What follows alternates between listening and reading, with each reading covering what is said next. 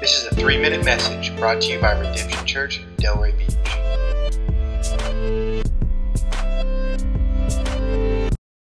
Hi, my name's Travis Sinks, and I'm the assistant pastor of Redemption Church, Delray Beach.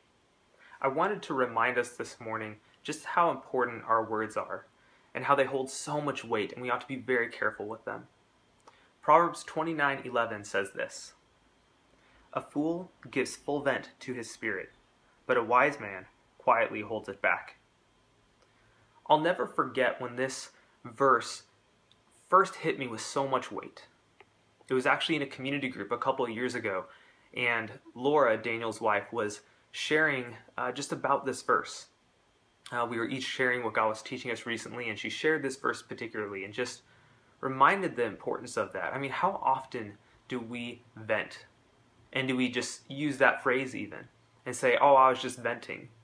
That it didn't mean anything. I was just expressing my feelings, as we in our society is valued so much, expressing our feelings.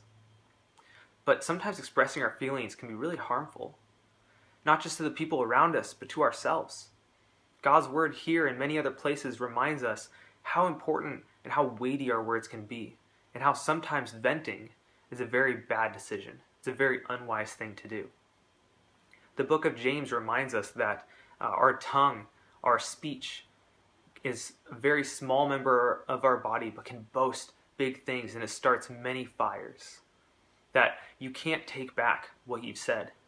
Yeah, you can say that you were tired or you were hungry. You didn't mean what you said, but it plants that seed in both the hearer's heart, but also in your own.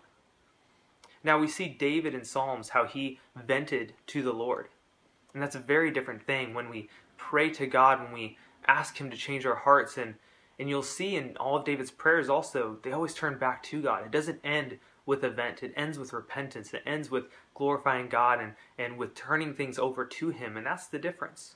When we vent to a person one-on-one, they oftentimes can't change anything.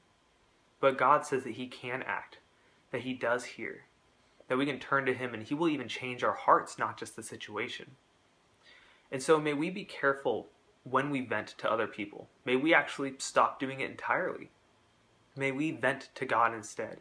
May we go to Him with prayer. May we go to Him with our problems.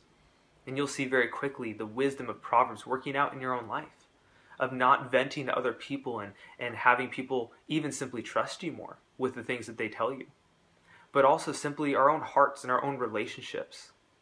And so would we keep from venting today? Would we live wisely? Would we use our speech carefully? And may you just enjoy the blessings that come with that.